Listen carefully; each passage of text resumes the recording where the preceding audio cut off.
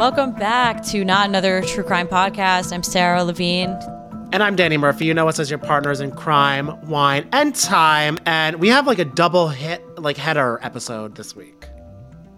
We sure do. I mean, we're going to cover a case just like we always do. And then at the very end, we have a very special interview. So stick around. So this case we kind of pulled from a show on Oxygen. Great show. Called Killer Relationship with Faith Jenkins. And then after we go through the case, we are going to talk to Faith herself. Yes, I know she was super insightful and very interesting to chat to about this case, the series in general, and also she also gave us some good dating tips, which I was not expecting, but happy to have. Yeah. I know, definitely on how not to ignore the red flags. Yes. Love it. Well, I feel like we should just jump right in. Let's do it. Yes, so today we're going to go over the murder of, that sounds like I'm teaching a class, we're not. We're going to talk about it. We're going to talk about the murder of Joy Risker. Like we said, there is a really good episode on Killer Relationship about it, and we're going to try to do some justice here, but we're no Faith Jenkins people. We're just doing the best we can. No, she's a prosecutor. She was a judge on TV. She knows what she's doing a little bit more than us. All right. So a little bit about Joy. She was born July 15th, 1978. Her biological dad left when she was a teenager, so she was raised by her mom, Gwen, and they were very close. Joy's friends described her as bubbly, smart, and open-minded, and she was kind of like a free spirit. She would go to raves, which her mom didn't like, and that kind of created some tension. And her mom encouraged her to join the church instead of going to raves. Yes, because the mom loves the church. She was like, this is a safe space for my daughter. This is what I want you to be doing, et cetera, et cetera. And Joy did. So she listened to her mom. And once she was enrolled into the church, Joy met Sean Goff, who was a youth pastor there. It was said that he was very good at what he did as a pastor. People said he had the power of a Pentecostal preacher, but the intelligence of someone who studied the divinity. So people were very into his sermons. Gwen, who was Joy's mom, sought out this youth pastor Sean's advice on how to get Joy more involved in the church and away from the raves, because she just did not like her daughter spending any time doing any of that. So what Joy ended up doing, she really listened to her mom. She joined the youth group. And according to one of the church members, she joined to get closer to Sean. That's just what people were feeling about this. Who really knows? But yeah, actually, I think that was either a member or it might have just been like a random mental health professional that they got on the show. There was this one woman who had like the most insane New York accent, and she was like, she joined the church to be closer to Sean, and then she ordered a coffee, and it was her last. Like, I'm just like, no, girl, she really recorded that on her smoke break. Which shout out. Yeah, so there was the idea that she wanted an emotional closeness to Sean, and it was reciprocated. It was vice versa, because Sean, charismatic and handsome, also developed a liking to her, so much so that because she was like 19. 19, and she was the youth pastor, so in charge of the church. Or 18 maybe, even at this point. So he's sketchy as fuck. So to get Joy closer to him, and also just to give her, whatever, she became Sean's assistant, and also at this point pretty much stopped her life from before. She wasn't going to raves. Her friends that were interviewed even said we would see her multiple times a week, and then it was just once a week maybe, and then it was just kind of radio silent. So like she really sort of fully transitioned into just being in the church. Church members went on to say that they were quote unquote inseparable, and Joy viewed Sean as a father figure. And to add to that, when Joy turned 18, she came to Sean because she wanted a way to get out of her mom's house and become a little more independent. The independence that he chose for her, or they met in the middle with, though, is a very interesting form of independence, because Sean offered her a room in his house with his wife Sheila in exchange for helping Sheila with the house and babysitting their son. So gives me like Jacob Nolan vibes. Yeah, it very, very bizarro. Where it's like, oh, come in here, but do all this stuff, and also like, now I'm just gonna like tell you what I want you to do. I know. I feel like anyone who's been on like New York housing Craigslist has seen ads for these types of weird arrangements where it's like, free housing. Oh. And then you click the link and it's like, looking for hot woman to clean house and live with me. And you're like, no. You're like, no, thank you. I'll pay. Thank you. Like, And also rent is still like $2,500 for that too. So it's like, what even is that? But I mean, even though we might be saying that we were like, what the fuck is this move? Joy's mom was very supportive of it. Gwen was like, oh, this is perfect. You're moving with the pastor. I mean, it seems perfect. It seems for someone who is so involved in the church. And in August 1997, Sean took Joy as his second wife when she was 19. Yikes.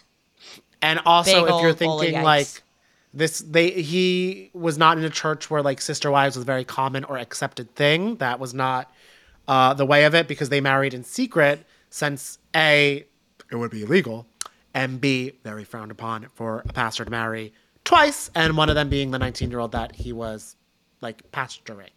Pasturing. That sounded like the word. Like It's she's not a the bottle verb of involved. milk. No, I know. not the No, word. not yeah, quite. I know, and I know what you guys are thinking, because I was thinking it too. And he's not a member of like any Mormon sect. Never was.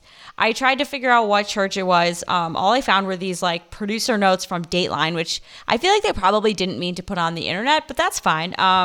Yeah. But I don't know. He belonged to like some kind of non-denominational Christian church. That was kind of all the information that I was able to get, but it was not Mormonism. So the LDS won this round. They have not entered the chat.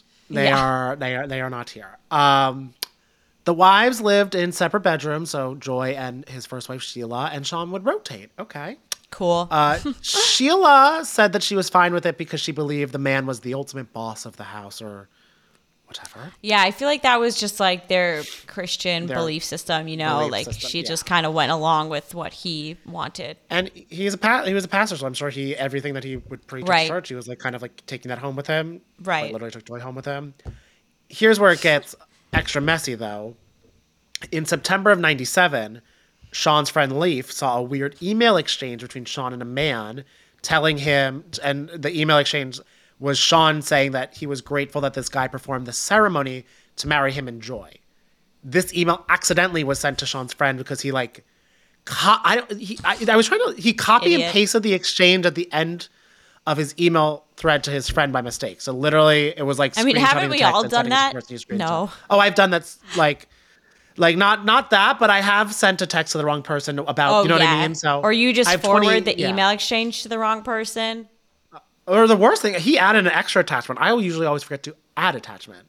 And I have to send the follow-up like, LOL, need more coffee. And it's so embarrassing. But I feel like that was like my college hack. When I wasn't done with something, I would like pretend like I forgot to send it as an attachment. But I was so smart. The teachers were like, this is not it. I would send, instead of as a doc, I would send it as like something they couldn't download. And they would be like, you sent it as the wrong thing. And I was like, oh my God, what? 5 hours later, like, what? So that's my hack for anybody who needs to send something. There you go. I like that. They want to be a bad student. Joy's mom was not down with this marriage at first, which is not surprising. But she eventually came around. I guess she was just like, I think this guy could like sell shit. Like I think he was like, I mean, a bit of a bullshit artist. Like he can sell you a sermon and like eternal salvation, and he can sell you on polygamy. A BOGO deal, yeah. You got eternal salvation in me, yeah. Truly, that is his charge. He was a preacher at Payless, which I mean, if they ever need someone to hold mass there, I will happily do that. But his friend was not as down with this. So Leaf, the guy who he sent the email to, was like, you need to stop this immediately or tell the ministry. Sean refused to do either and was kicked out of the church. And then with him, Joy also was kicked out. And kind of just the years start going. In 2000, at age 22, at this point, Joy and Sean welcomed their first child. I'm sorry. Did you say the years start going? I'm like, the years start coming and they don't stop coming. I know how I was almost going to say that. I'm on Dayquil. I know I was going to do that, but I was like, should I sing Smash Mouth before this? I don't know. Maybe not. It's okay because I did it for you. You did it for me. You did it for Stone, the baby that they had. There we go. But very bizarre timing, or just unfortunate timing, rather. They welcomed their first child, Stone, and the next day, Joy's mother passed away. And 9 months later, Joy and Sean went to one of her high school friends' wedding, and Joy revealed she was unhappy and that Sean was controlling, and Joy wanted more freedom, but didn't want to hurt him. And also at this point, Sarah, you Yes. found out some more info about him too, right? Yeah, so here's an interesting thing too. According to these Dateline producer notes, again, LOL. Sean took another wife in 2000 briefly. He, I guess, had become friends with this Christian polygamist and felt pressured from him to take another wife. And he met this woman named Sharon online. He drove, and they never met up in person. He drove across the country to pick her up, which is like, damn, just fly her out. But whatever. He drove across the country to pick her up, and then on the way back home, he kind of realized that it was a mistake. Sharon had a lot of mental health problems, and she just like didn't mesh well into the family. And Sharon and Joy didn't get along, so she ended up living with the family for less than a year. And then he, actually, after 8 months, he asked her to leave. So that's something that actually wasn't in the Killer Relationships episode, but is very interesting. Just to give you guys more clarity on him. Yeah. More detail.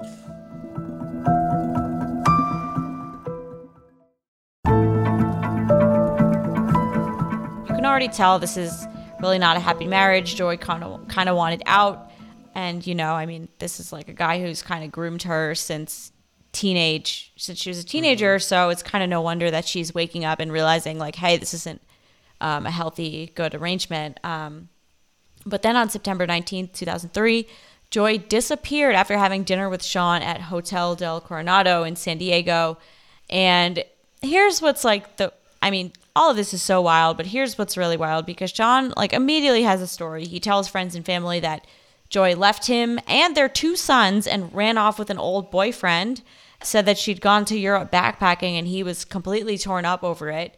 But Joy's friends didn't buy it, and especially they didn't believe that she would leave her kids.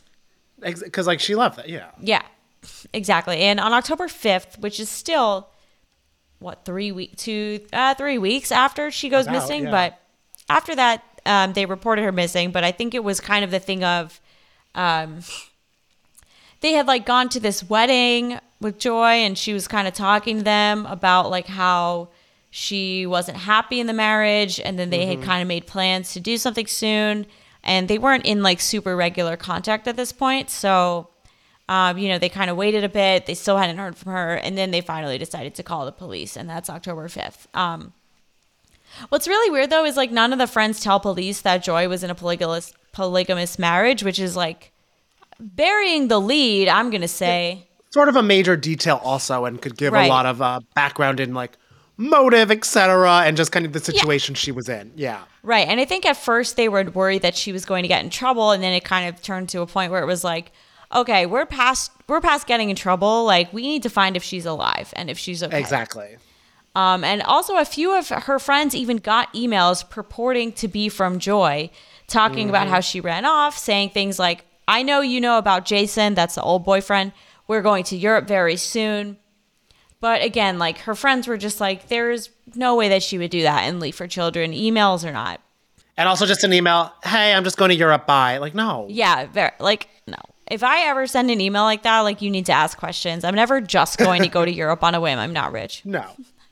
Literally that. So detectives reach out to this ex. They get a hold of him. He was living in Massachusetts and said he hadn't spoken to Joy very much. You know, they maybe like exchanged a hey, how are you here or there, but they had no plans to meet up, and he hadn't seen her in years. No, yeah. So he was just kind of like, why the fuck are you here? Yeah, totally. I mean, it makes sense. He's living across the country. Yeah. And authorities found that Joy's last phone call was made to Sean at 9:34 p.m. on September 19th, which was, yes, like we said, a full 16 days before her friends reported her missing. And weirdly, for reasons nobody can figure out, Sean didn't mention this call when he first spoke with detectives. Interesting. And then later on, he tells them, oh, right, we had a big fight. She left the house, and she later called and asked to talk about it. And he said they talked it out. They went to bed. And all of a sudden, the next morning, he remembered he saw Joy leaving with 2 suitcases, getting into a car and driving off. And like we said, this is not the first time he's spoken to police, and never mentioned any of this before. No, he had like a KT Tunstall suddenly I see moment about all this. And we're like, no, where was all this? And we're meant to believe that. Like your detailed point by point of what she did the night that she disappeared. Yeah. Exactly. And at this point, detectives kind of find out about the other wife. They interview Sheila. Sheila said that she knew Sean and Joy were having problems, so she believed him when he said that she had left. And I also feel like there was probably that element of like her kind of believing that the husband is the authority figure in the marriage kind of thing. Yeah. And then they also found out something interesting, that Sean basically directed Sheila to take the kids out of the house the weekend that Joy disappeared. And once detectives start digging into Sheila, Sean is immediately kind of like, oh shit, and goes into damage control mode. And now he goes into the police station like unprompted and changes his story. So it's at this point, interesting. It's at this point that he's saying that there was an accident and Joy was killed. And the detective who interviewed him is like, so she was murdered? And Sean keeps saying, no, she was killed. And that distinction is important because murder implies premeditation and killing does not necessarily. I know that was that detective had really good like breakdowns of like interpretation, stuff like that. So he was really interesting in the episode. So now that Sean has admitted Joy has been killed, he has been arrested. Sean was very, very vague about how the death happened and said it was accidental. So then detectives called in Sheila to interview, and she said she was with the kids in Santa Barbara and got a call from Sean saying, Joy is moving on. When you get back, she won't be here. There was a minor accident. Sketch. Ominous. Yeah, very fucking sketchy. Joy, I mean... I'm also like, how do you see that email and not think something happened? Like... Yeah, you know, like, gosh. So Sean said that when Joy left, she got injured and there was blood and asked Sheila to clean up the mess. Sheila did not even ask what happened. She just agreed to clean it up. So now this girl, this first wife, is just involved in the in the killing. Sorry, that he's calling it right now. Right, but she probably didn't know. No, yeah. So detectives felt confident Sheila was not involved in Joy's death. She was simply just she was away with the kids. They searched the home and found droplets of blood in the halls of the living room, the bedroom, like someone was bleeding and running away. So they saw all of that. And the blood spatter seemed to end in the bathroom where there were big pools of blood. They also found Sean's computer and, get ready for this, looked at the emails sent to Joy's friends. They all came from Sean's computer. So all of those emails. I feel like that's the theme of this episode.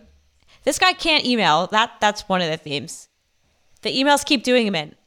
They don't teach you that at preacher school, I guess. Yeah. Right? So they end up getting a warrant for Sean's credit card statement. And, of course, now everything starts to fall into place. They find that he purchased a hacksaw, shovel, an ice pick, a sledgehammer, and a tarp from a hardware store before Joy's disappearance. That is truly the craziest shit.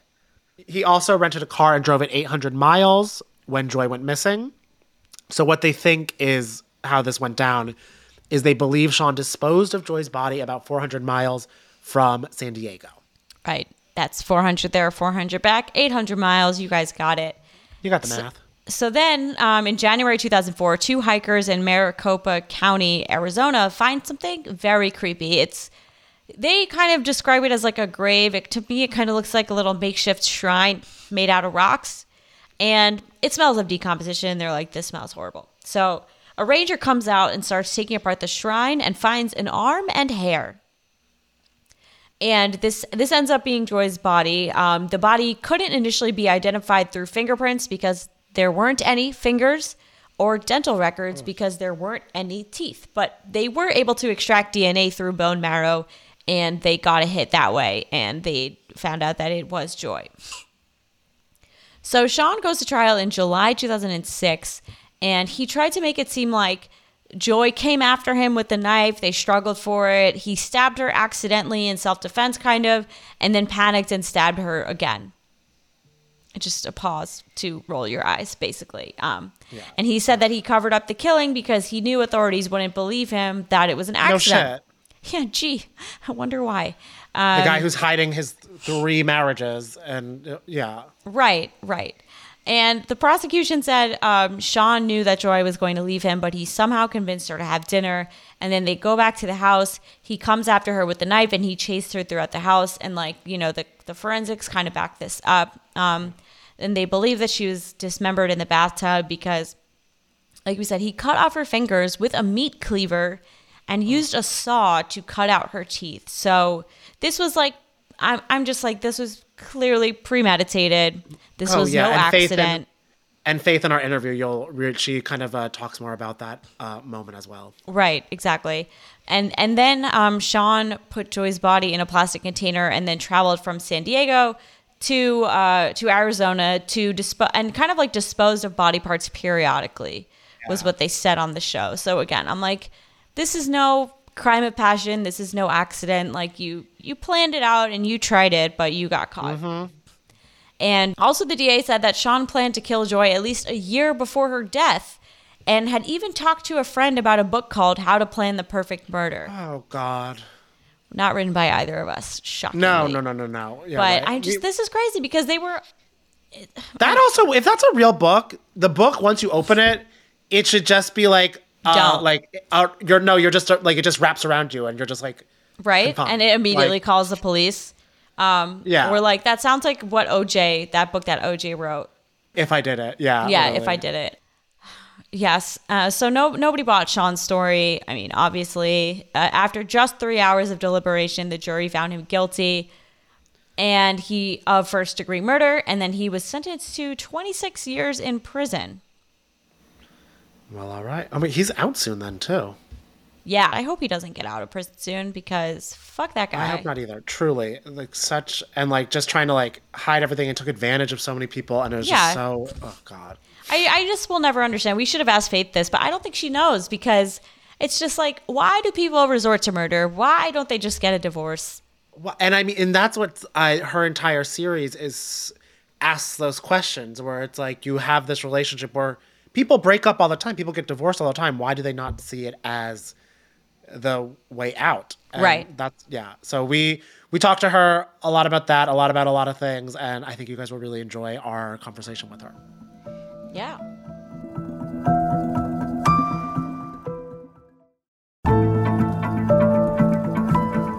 We have the host of my new favorite show on Oxygen. Great. I was watching it and I was just like, oh my God, I would love to talk to her. And then magically, Faith Jenkins appears on this recording, this Zoom magic, and we have Faith Jenkins here. Hi, how you doing? Hi, Sarah. Hi, Danny. How are you guys? Doing well. Thank you for having me. Yeah, of course. So Thanks fun. for coming on. I watched... Well, Danny watched a few episodes of Killer Relationship. I watched one twice, so I think we're kind of in the same place. Because I watched it and I was like, oh my God, wait. I tried to go research the case myself. I watched the episode about Joy Risker. And then I couldn't find anything, really. All of Oxygen had all the info. And I was like, let me just rewatch this again. I mean, how do you find the cases that seem to be, not as publicized as they should be? Well, our goal is to find cases that haven't been covered a lot and share those stories and tell those stories. So when you say that, when I looked up Joy Risker's case too when we were researching, and I was really surprised that there wasn't a ton of press about her case. She was I think 19 when she first met the man that she would go on to marry, and he was the youth pastor at her church. So just the dynamic of that relationship, the power dynamic in those roles as someone who was attending the church, looked up to him. She was someone he respected and admired. But there was also something else really interesting about him. He was married. And that's a twist. And she also enters into a marital relationship with him. And the story really unfolds from there. They live together. Have you ever watched Sister Wives on TLC? I have, yes. Yes. You have an idea of what it's like. They live in the same household. These two wives, their children, and the husband. And things go from bad to worse for her. So that case was really intriguing. But our goal, Sarah, as you mentioned, is to find cases that have not been covered a ton on Discovery ID or A&E. And it's getting harder and harder because so many people are delving into these true crime stories. It's such a popular genre now. But that was our goal. I love that. And I feel like, because it's also what you were saying with this case in particular, so many things were so hard with it, but that Joy's mom was so excited that she felt Joy was getting on this new path and was going to be so secure. And because she had someone like her youth pastor who was like a leader to guide her. And when examining a lot of killer relationships, do you usually see that they start off with power dynamics like that, or do they start to form? Is that usually like a main player with a lot of them? For several of them, I think that that's been the case. There's been this element of ego and control early on that you see in the relationships. And for because most of the victims in these cases are women in this episode, for some of them, their families really didn't know until much later when they were in the relationship and people started letting their guards down and they wouldn't hear from them for a while. They were becoming more and more isolated in many of the cases. And so a lot of the power dynamics changed over time and family members started to become concerned and worried. It's always so hard where like the worry I feel almost starts where people, because you never know what, and I feel this is what's so fascinating and heartbreaking about this serial killer relationship is that no one always knows what exactly happens in someone else's home. Right. You know what I mean? Right. Where you can kind of like connect dots. You're like, oh, they seem like the happy couple and everything like that down the street and everything. So I also am wondering too, what made you so interested in these like love gone wrong type of situations and crimes? Because I mean, there's, like you said, there's so many different avenues of true crime, but you're kind of focusing on these killer relationships. Well, I think that relationships, that's something we can all relate to because we've all had them. We've all experienced them. Most of us have experienced breakups. Most of us have experienced when relationships have gone wrong, when we maybe even dating someone and we didn't want the relationship to end and someone else left us and broke up with us. So what I found to be fascinating, and I was a prosecutor in New York. We were just talking about how I spent most of my legal career in New York. I was a prosecutor in New York, and then I started doing all of these family court cases. And the show really combined two of my passions. But on the relationship side of it, what I found to be so fascinating with so many of these, there was one case where the couple only dated for 9 months. And then you have some where they were together and married for a decade. But at the end of the day, the question is, what makes someone make the decision where a breakup is not enough, getting a divorce is not enough, that they have decided they're okay with going on with their life, but somebody else's life has to end? And it's this question of why. What makes these seemingly normal people, they don't have these huge violent backgrounds. Some of them have never even had a parking ticket. What makes them make that decision and take somebody else's life? Have you come up with any theories as to what makes someone kind of turn like that? There are a couple of things, and there are a couple of themes that you'll see from the show this season. One, a lot of people have secrets, and they're very concerned about their secrets being exposed. In the first couple of shows, we had a couple who, by all accounts, they were pillars in the community, very involved in their church. Well, the husband had a huge porn addiction that he was hiding from the community, the members of the church, and even his wife. She found out about it and threatened to leave him and expose him. And he killed her. Oh my gosh. So he was so concerned and so consumed with people finding out that he had this deep, dark secret.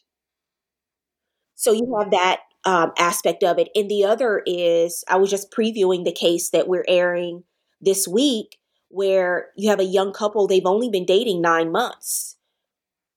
When a breakup happens and this young woman is murdered, and it's like 9 months. What do you care about so much in 9 months? That is so true. Especially when you're in your 20s, you have the rest of your life ahead of you. You're probably going to go through several breakups, so you should get used to it. If you're out in the streets these days. Yep. Yeah. But this guy, he couldn't handle it, and there's something about this emotional immaturity and then this level of, what's the word when people become obsessed with Yeah. something that they cannot have, and they don't want anyone else to have it either. I mean, you guys talk about these cases all the time too. What have you seen emerge as some of the recurring themes? I like I know. this. We're being interviewed. I know. Look at this. Faith knows. I know. I definitely feel there is that thing where people kind of have, so many times I feel like it's people have this idea of what their life is supposed to be, and they check all those boxes where they get the partner, they have the kids, they have the house with the lawn and everything like that. And then they kind of realize, oh, it's either not what I want and what's my escape route, or it's like, oh, it's now crumbling down and they can't handle their a perceived failure. And instead of doing that, they think that their only option is to just quite literally, in some cases, burn it all down. Yeah. And you're just like, how? And it's an insane jump. Yep, exactly. And that's what's made so many of these cases really interesting for viewers, just in getting the feedback that we have, that people are willing to go to those great lengths. And also just this level of trying to understand this world that we live in, where it's just good versus evil. And you see it all in one episode, because you start out with this love story and these people who claim to love each other so much, and how they met, and you watch their story unfold. A lot of these cases, they have children together. So you have an even deeper bond and connection. So how do you go from something so good to something so bad? And we tell that story over the course of an hour.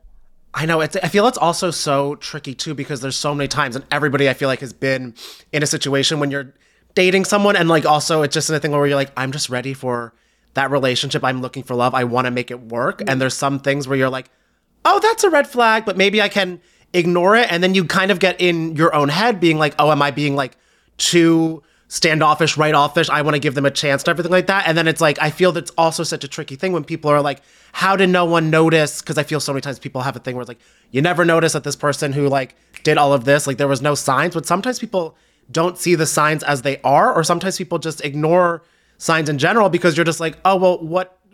I just am trying to make this work, or I'm trying not to be like a quitter in this. And I love that you, on your Instagram, you talk a lot about like red flags too and everything, not to always this intense of a degree, but just in general, because it's hard to always be, you forget when you're dating that you're like, oh, you need to be aware of like this person in so many ways. Yes, absolutely. We had a case this season. This has been our highest rated show. This episode that I'm about to tell you now has been our highest rated show so far, because it happened during COVID. And for me, it was the first case that I'd heard of where the pandemic was used as a cover-up for murder.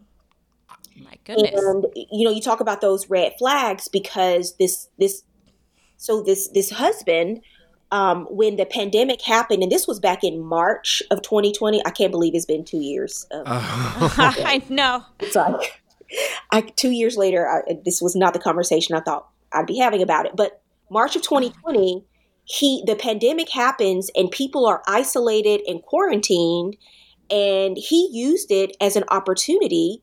It took advantage of the opportunity because people were trying to reach out to his wife, trying to find her. And she said, oh, I'm in the hospital with COVID. So I can't, he's texting on her phone. I can't talk. I can't communicate. I'm about to be put on a ventilator. So you're not going to hear from me for a while. Oh my gosh. Prior to that, there had been all these red flags that she started observing, and she started backing away from the marriage and the relationship. His temper, he was a huge Kobe Bryant fan. So remember, Kobe Bryant had gotten killed a couple of months before our world shut down. Yeah. And then the pandemic happened. Those two things sort of set this guy over the edge. And she was leaving him. And he killed her.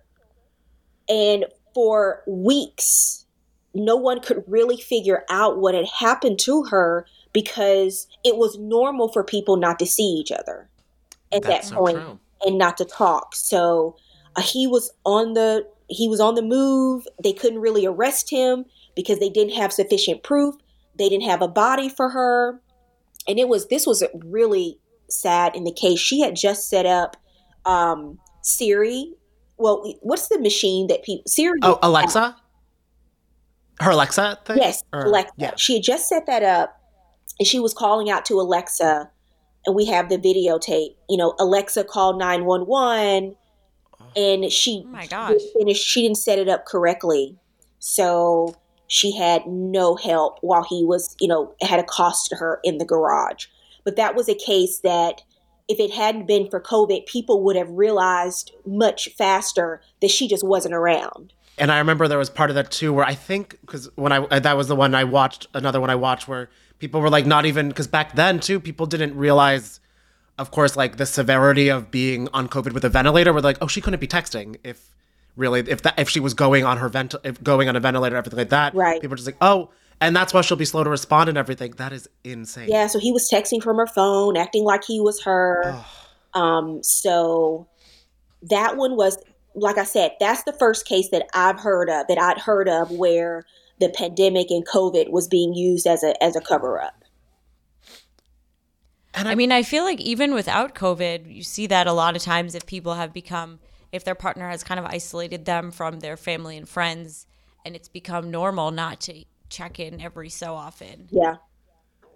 Yeah, and that's sort of the preliminary stages of separating them from the people who love them the most. And it's, again, that element of control. We just had a case that aired last week that was just unreal. They were actually planning their wedding. The couple, they were actually planning their wedding, and they didn't hear from the family members. Did not hear from their loved one, the wife in this case, for a couple of weeks, and they were like, "Oh well, they just got married. Maybe they're still on their honeymoon," and they really didn't know exactly what was happening. And then one of the brothers' birthdays came, and she didn't call for his birthday. And they knew then that something was wrong. What amazes me about so many of the killers in these episodes, the ability they have to go on and live seemingly normal lives after they've killed someone, take phone calls, act concerned. I don't know what happened. We broke up and she left. I haven't heard from her. You haven't heard from her. I haven't heard from her either. The way they are able to go back to work and interact with the public in general as if nothing has happened has been, still, it shocks me. Yeah. I feel like I can't even push through a minor inconvenience sometimes without telling everyone or just having it just constantly on your mind. I don't know how people can, especially someone so close to you. Mm-hmm. That's what's so, yeah. And I'm curious too, sort of, because you have been like a judge on TV mm-hmm. for so long, and before that you were a prosecutor. How does it feel now being in a different seat on TV where you're sort of looking at these cases where the justice has already been served or the justice has kind of gone cold a lot in some other instances? Do you sort of enjoy looking at the law in a different angle through this? And also, has it kind of shifted how you look at situations like this? Well, that's a good question, because we actually chose cases that were resolved completely in terms of someone being brought to justice. Mm-hmm. Because a lot of these cases, unfortunately, a lot of family members and people write to me since we've started airing the show about their family members and being murdered, and the case is still unsolved, and they want help. They want to shine a spotlight on them. But for this show, I really wanted people to see another side. I wanted people to see a side where these families got some level of closure. I hesitate because there's never any real closure when your loved one has been taken away. No. So there's never really any true justice because you can't get them back. Justice would be getting them back. But to the extent that someone has been held accountable and they know what happened, that gives these families a lot of peace. And so from that aspect of it, we chose cases that were closed in terms of someone had either pled guilty or they'd gone to trial and they'd been convicted. And that was the type of stories, that was the type of story I wanted to share throughout the season. And then your second question was just about comparing that to the prosecutor's office? Yeah. So how, kind of, because like obviously when like being so in it, because you kind of know all, like so much more than like I feel like other hosts on other shows, like you know the nitty gritty of like going to trial and everything like that. But has like being in the hosting side of it, like has it made you look at anything in the past any differently, or kind of been like, oh, I know what they're thinking because I've been type of thing? Well, I think it's helped. Having the experience that I have helps tell the stories, because I know what the challenges are going to be when you've arrested someone but you don't have a body yet. I know what the challenges are. When I remember when I started prosecuting cases in New York, CSI was like the number one show on TV, and you would go into those juries, and you better have some kind of evidence. That's so forensics, something to go along with these cases. And because over the years, the forensics analysis and the ability to collect forensics and the technology developed around collecting forensics is so good now, you're able to get a lot of evidence. Even when the Joy Risker case we were talking about earlier, where he cut off her fingertips and he pulled her teeth. So he had watched those shows too. And he thought that by doing those things, the police wouldn't be able to identify her. Well, it did take them 8 months to identify her. But they were able to use DNA to do it. So there's always something else that technology is catching up with the criminals. They're keeping up with technology, and it's this cycle. So I found it really interesting just to go through and be able to track how technology has moved over the years. That also, I think so much, because just like what you were saying, how he probably, Sean, watched this and knew how to kind of make the highest chance possible, no evidence. But that's so interesting too, that obviously from a prosecutor standpoint, that the juries for the most part watch that too, where they need the evidence that they kind of see on TV. And it's so bizarre, but also in a way impressive how media is catching up, like it being such a part in legal cases, even when it's not like a high profile case. Yes. Well, these days for a jury trial, if you just have, for example, eyewitness testimony, and you don't have DNA or some type of forensics, you have to explain to them why you don't have it, because they expect to see something like that now in homicide cases because of shows like CSI on TV. Yeah, like how realistic is that expectation? Like from your experience, what percentage of cases do have like some kind of DNA physical evidence? Is it rarer than we think, or is it pretty common? Well, it depends. Most of them, so, First 48, when you watch First 48 and they talk about those 48 hours to try to solve a homicide, well, that's because the more time, every day that passes, you're probably losing evidence as more time goes on. And what happens is, because over time, things, the evidence can diminish. But because of technology, you can go in now, and even when a crime scene has been cleaned 6 months later, and detect blood splatter that was there and try to get even trace amounts. So it's really important when you have evidence of a homicide and there's been blood, there's an actual crime scene. Shootings are a little bit more difficult. Stabbings, there's a lot of forensics that they can use there. But when you know that you have a crime scene, you have to take the steps to do everything possible to connect this killer with that scene. Because if you don't, the defense will use that as a tool to shore up their case and say, you haven't proven it adequately because there's all of this, there was this huge crime scene, but what do you have to connect this person to that scene?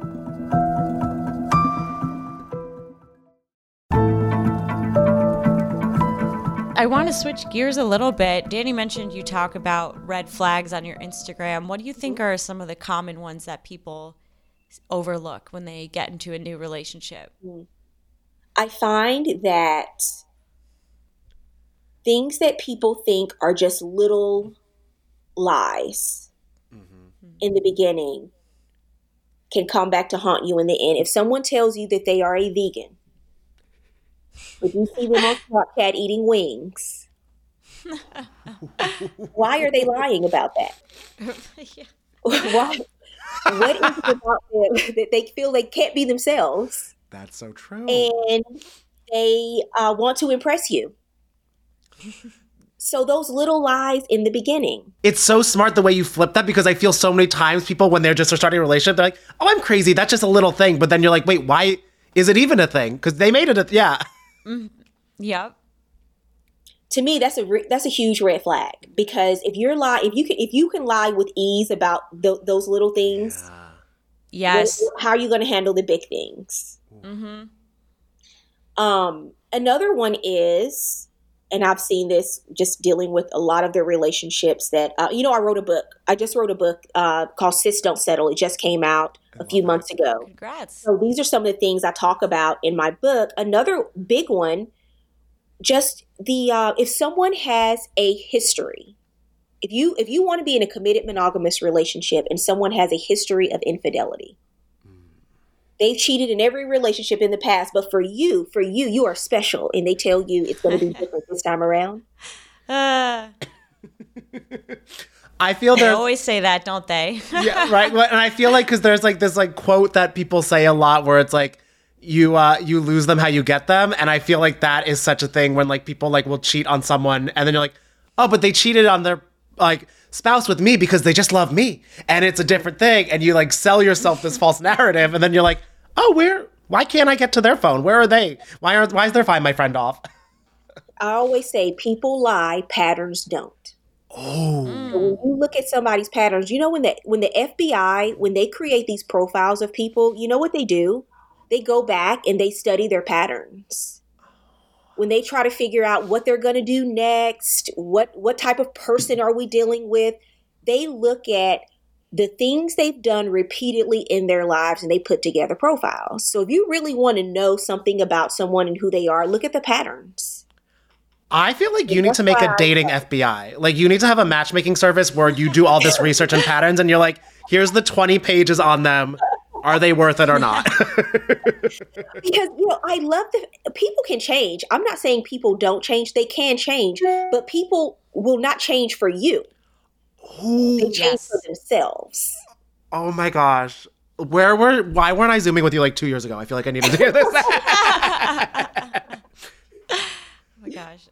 And I'm also wondering, because with like tying it in with killer relationships, there's so many out there, unfortunately. Was there any that like you were debating on including in this season that you ended up holding off? Or is there any story that you've kind of found out since after researching this and you're like, oh, I really want to tell this story? There's a story that I really want to tell, and it's a little different from what we have on the show this season because you may have heard about this. Everyone this season is in a love. It started off as a love relationship. But I do want to expand going forward if we're blessed with additional seasons of the show. I hope so. It's so good. It's so good. I love it. Yes. There's a story. A couple of years ago, a student at Clark Atlanta University, I want to say her name was Jordan. I think their names are Jordan and Alexis. The case is ongoing now, but I think there'll be a trial or resolution this year. And Alexis was murdered by, allegedly, let me just back up for a second because the case is still going on. Yes. Jordan has been charged with the murder of her friend and roommate, Alexis. And I think that there has been an admission of guilt in terms of just telling the story of what happened. I have been following the case. I've been really interested in it because if you see the photos of them, they're at parties together, arms are around each other. Wow.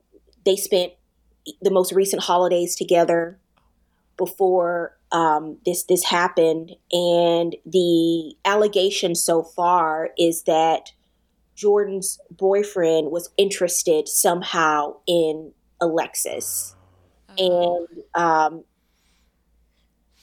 Alexis went to campus police to make a report that he had kissed her and it was not consensual. And everything devolved after that. So then you have these two kids who are now being charged with suffocating her, strangling her, and dumping her body, and going back to school and being a part of the search, posting on Instagram. Oh my God. Hey, Wow. find my roommate. This is a really difficult time. And it's a really heartbreaking story. Alexis comes from a family. She has a lot of siblings. Her dad is a pastor.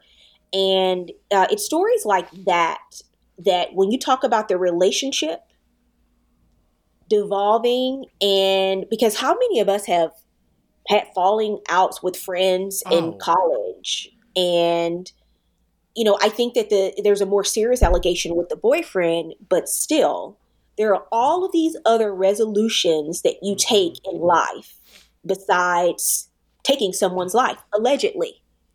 So that's one of the stories that I've been following and that I would love to cover once there's a resolution. Because I feel, it's such a thing where it's because even though they're in college, but they're still so young, where it's like a 20-something, where it's like you think everything is the end of the world then, you know what I mean, too? Where like they just jump from A to Z so fast. And then it's interesting to your point too, because like a roommate relationship, it has a lot of intimacy levels that like an actual relationship has. And I mean, you lived in New York for 10 years. I'm sure you have your share of roommate sagas going on where it's just like, you never know. And especially at college where like, you never really know someone until you live with them. And I feel that is just the across the board. And even when you live with them, you still don't even really know, which is insane. Mm-hmm. Yes. There's another case that I'm really interested in covering, and it's out of Texas. A woman connected. She was married for several years. She connected with her high school sweetheart, and this is one of the craziest murder for hire stories. She just pled guilty, so the case is over now. But she convinced her current lover to kill her husband by sending him fake emails, pretending that she was her husband, and saying to him, "What? Yes, I'm hitting her, I'm abusing her, and there's nothing you can do about it. And here are the pictures to prove it." So she pretended to be her husband, sending this guy all of these antagonizing messages, and showing him photos of her allegedly being abused. It was all her. Writing. Wow. Behind the scenes. Her husband had no idea this was going on. So her husband goes out to walk the dog one day. This guy pulls up with a gun and shoots him. Oh my God. It just happened in Texas. Wow. Was he actually abusing her, or was she just... No. Oh my gosh. It was all a part of her story that she made up to try to get out of that was her way of getting out of the marriage. Wow. And again, she's on TV making these pleas. They raised $60,000, a GoFundMe. The neighborhood community rallied around her, raised $60,000 as a part of a GoFundMe for her and her family. And because, you know, she's this grieving widow. And, you know, a lot of times it's always it's someone you know. Mm-hmm. So many of these cases, people aren't killed by random strangers for the most part. They're killed by people they know. That's what's terrifying. I feel like that's why the concept of killer relationships, it's a good concept because you're right. I mean, most of the time, whether it's a romantic relationship, a roommate, a friendship, whatever it may be, like that's kind of what happens in the majority of cases. Yes, that is. Most people are, like I said, it's someone that they know that they have some type of relationship and some type of connection with them. Well, I mean, going forward for Killer Relationships, what can you give us like a little sneak preview of what we can expect? Yes, we have a case coming up on the show. It's a double homicide. And unfortunately, one of the people who was killed was simply at the wrong place at the wrong time. He was not the target. The young woman was. And there's a theme that I think that has emerged throughout the season. And that is, for a lot of these people, everyone has a secret. And it's about the lengths that they will go through to keep their secrets from being exposed. So you're going to see more of that with the rest of the episodes that we have airing this season. And then, as you know, Oxygen re-airs them afterwards. So you'll have an opportunity to binge them if you want to. But that's what you're going to see. You're going to see these themes emerge with these stories that start off with love, so strong, so great. And we take you through this hour-long episode of how something that starts so good can end so bad. Well, everybody go watch. Yes, you need to watch. And I love that you said that you all intentionally found cases where there is a resolution of sorts, where the family at least gets answers. Because me and Sarah, there's a lot of times where like you'll watch a series or a documentary and then it ends and you're just like, oh, now I'm so...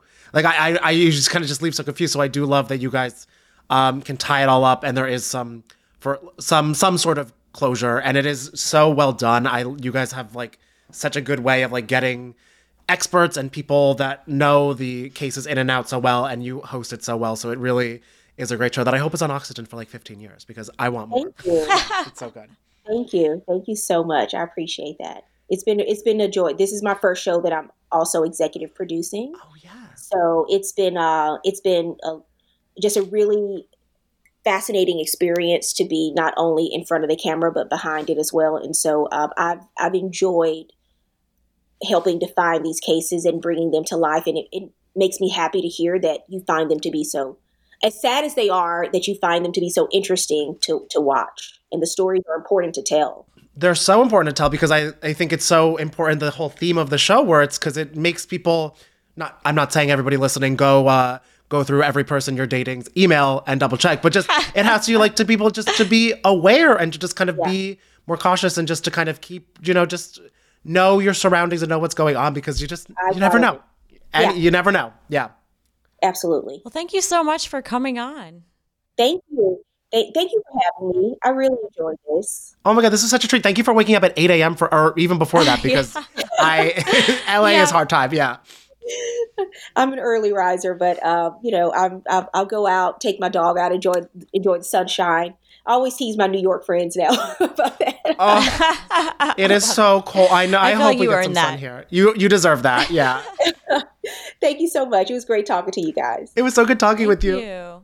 Well, and that is our double header episode. I mean, I'm glad you guys stuck with us through all of that. I mean, I'm sure you guys are obsessed with Faith now as we are, and obviously, we will be back next week with some more episodes, some more crimes to unpack and talk about with you guys. If you guys have any suggestions, of course, let us know in Not Another True Crime group or DM at Not Another True Crime on Instagram. We always love getting case topics from you all. Yeah, follow Danny on Instagram, Cashmere Danny with a K. And follow Sarah Lamim on Instagram as well. And we'll be back next time. Thanks, everybody. Not Another True Crime Podcast is produced by Jorge Morales Pico and Sean Kilby. Our hosts are Sarah Levine and Danny Murphy. Editing by Jorge Morales Pico. Social media by Sarah Levine. Be sure to follow at NATC Pod on Instagram, Twitter, and Facebook. And send us your emails to natc@betches.com.